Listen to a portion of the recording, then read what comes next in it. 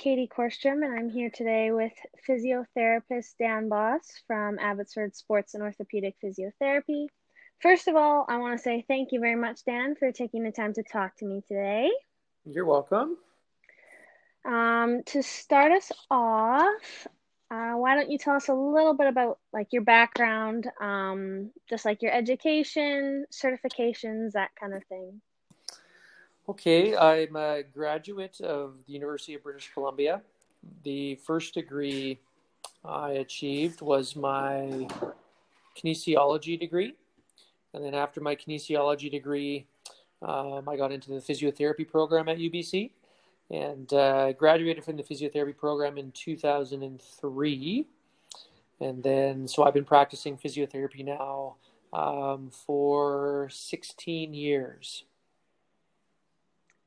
Okay, very nice. And then what previous work in the field did you do prior to kind of becoming a physiotherapist? There's not a whole lot you can do like when you're going through your kinesiology degree, but you can be a student trainer for various like varsity athletics. And so a lot of us from the kinesiology class would volunteer time with, men's and women's basketball teams, taping ankles, doing some acute injury assessment. We'd also do that kind of with a football team out at UBC. So a lot of it is mostly just kind of volunteer stuff, learning to tape, learning acute injury management, how to deal with an injury on the field, when to transport somebody, a lot of more of the first aid type duties, not so much of the kind of the physiotherapy rehab duties. So most of it was kind of just volunteer work with varsity athletes. Okay. And you said you can do that while you're still taking your kinesiology degree kind of thing? Yeah, absolutely. You can do that right from year one in kinesiology all the way through, and you can even do that throughout the years in physiotherapy. I did a little bit each year just to kind of to learn more and to get more on-field kind of assessment right when the injury happens and how to manage the injury, within the first 24 hours. So I basically volunteered a lot of my time throughout my 7 years of university. I basically did something every single year. Okay. And then what particular techniques are you trained in now? So now, gosh, that's a good question. So the first thing that I did is a manual therapy certification. And so there's two levels associated with that. There's your intermediate manual therapy level, and then there's your advanced manual therapy level. Once you do the advanced manual therapy training, you're certified to manipulate or adjust the spine. So you can do a neck, mid-back, ribs, low back, pelvis. And so that's kind of the highest manual therapy certification you can get as a physiotherapist. What I've also done is a craniosacral certification, which helps a lot with concussion rehab. It's actually moving the skull bones or the skull plates around, repositioning them to help spinal fluid flow. I've also done what we call a dry needling certification. So it's use of acupuncture needle into tight muscle to release trigger point. I've done a bunch of other sports science courses and stuff like that, but those three, the manual therapy, the craniosacral, and the dry needling, are kind of the three big ones in our profession. They're the three big ones that kind of allow you to do quite a bit with clients in each individual treatment setting, and you're able to treat quite a wide range of clients with all those three certifications. For sure. And yeah, I've definitely had some firsthand experience with getting those treatments. True. Um, so then how long would you say all these different certifications, because they seem all pretty high level, how long would you say it took you to kind of complete them all? The manual therapy took 3 years, and they do that because they don't want people racing through the certifications too quickly. They want to make sure that you're taking the time to learn, get your hands on people, that you're not just racing through for the sake of racing through. So that took about 3 years. The craniosacral certification you can do that in pretty much a weekend. So it's a 3-day course. The dry needling certification, it's 2 weekends, well, two, I guess, 4-day weekends. So Thursday, Friday, Saturday, Sunday. You can do your kind of level 1 dry needling, but then you need 6 months of practice before they'll let you do the level 2 dry needling. And then once you're done at level 2 and you pass your exam, you're certified to start dry needling, kind of whatever you want. Okay, good to know. What kind of advice would you have for someone pursuing a career in kinesiology or in physiotherapy? What kind of advice? It's a lot of volume. Like, know what you're getting into, because the volume of education that gets chucked your way is pretty aggressive. Um, so just know know what you're getting into, because it's a lot to take in. Sure you like anatomy, because anatomy is kind of the basis of what we do as physiotherapists. And if you know your anatomy, you will succeed in the profession. Um, Take advantage of your clinical field work.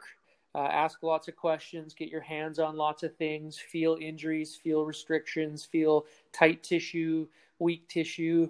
The more you can get your hands felt, the better it's going to be when you feel those things in the clinic.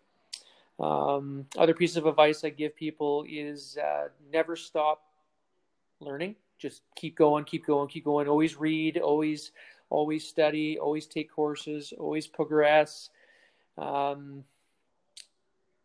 lot of students that I end up mentoring, they burn out. So pace yourself, give yourself rest days. When you get the summers off, take the summers off, because it's really easy to run down and burn out with school. And just, also to make sure you enjoy it. Make sure that if it's something that you're serious about, make sure you enjoy it, because it's a career-long commitment to be a physio. You don't just do your schooling and you're done. It's you're basically committing to a lifelong career learning, and make sure that's what you really want to do. Or a few years into it, you'll hate it, and then you've wasted quite a bit of time. Mm-hmm. Yeah, that's really good advice, especially for someone like myself who's aspiring to be a physio in the future. What part of your career would you say you enjoy the most, and then what would you say the hardest part of it is? I mean, what do I enjoy the most is every day is different. Every injury is different. Every case is different. Some are straightforward, some are challenging, so it always challenges your mind. You get to meet a ton of people, and those people are your connections for multiple things, whether it's construction or dentistry or medical doctor. Like, you develop a really kind of fantastic network of people that you can count on when you need help. Mm-hmm. So I guess being able to help someone that's had a chronic injury for a long period of time, being able to step in and kind of give them relief, reduce headaches, help their function. Or if you're dealing with athletes, you help them out in such a way that you allow them to get back into participation, or you give them an opportunity to train harder. So, the field of physiotherapy is quite diverse with the positives, and just overall kind of helping people and making a difference in their lives is, I think, is a pretty special thing to do, kind of day in, day out in my profession. Mm-hmm. I can't remember. Was there a second part of that question? I can't Yeah, no, I remember. was just asking what you would feel like the hardest part um The hardest is. part, it Mm-hmm. wears as a manual therapist, it wears your hands down. So physically, it's people wouldn't think that physiotherapy is a physically demanding job, but when you're moving spines around and moving limbs all day, it's a very physically demanding job. So the body gets tired. I typically work long days, 10 to 12-hour days, so my brain gets tired. Um, it's at times a very tiring profession. Um, the hardest thing I had to learn as a physio is you have to accept the fact that not everybody gets better, that you can't make everybody better.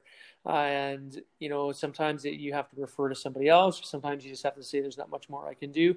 But um, it's so important to realize that you can't fix everybody. And as soon as you realize that, you put a lot less pressure on yourself, and you take things a lot less personal when you don't have success with a patient or with a client.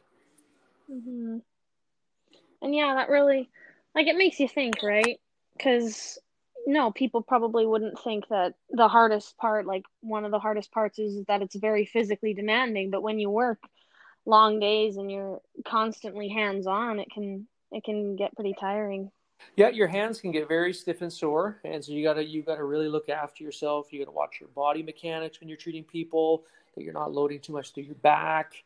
But it is a physically demanding profession. People don't really realize that until they get into it. And all the new grads, usually about 4 6 months into it, is in my hands, my thumbs. Like, I didn't realize it would be so Mm-hmm. sore. But that's just unfortunately part of the profession. Yeah. And then, what would you say is something that most people wouldn't know about physiotherapy? They wouldn't know about physiotherapy. At times, there is lots of paperwork. Um, you have to document what we call a SOAP note, or a chart note. You have to document on every person that you see, each day. So it's a lot of charting. There's a lot of reports, whether it's work injury reports, vehicle accident reports, lawyer reports, medical service plan reports, doctor's progress notes. There's actually more paperwork than people think. It's not just you treat someone and they go about your day. It's a lot of documentation.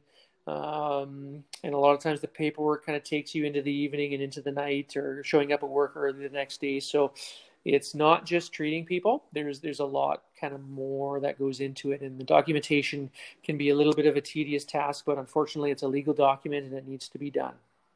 Mm-hmm. A lot of just behind the scenes kind of stuff. Exactly. Yeah.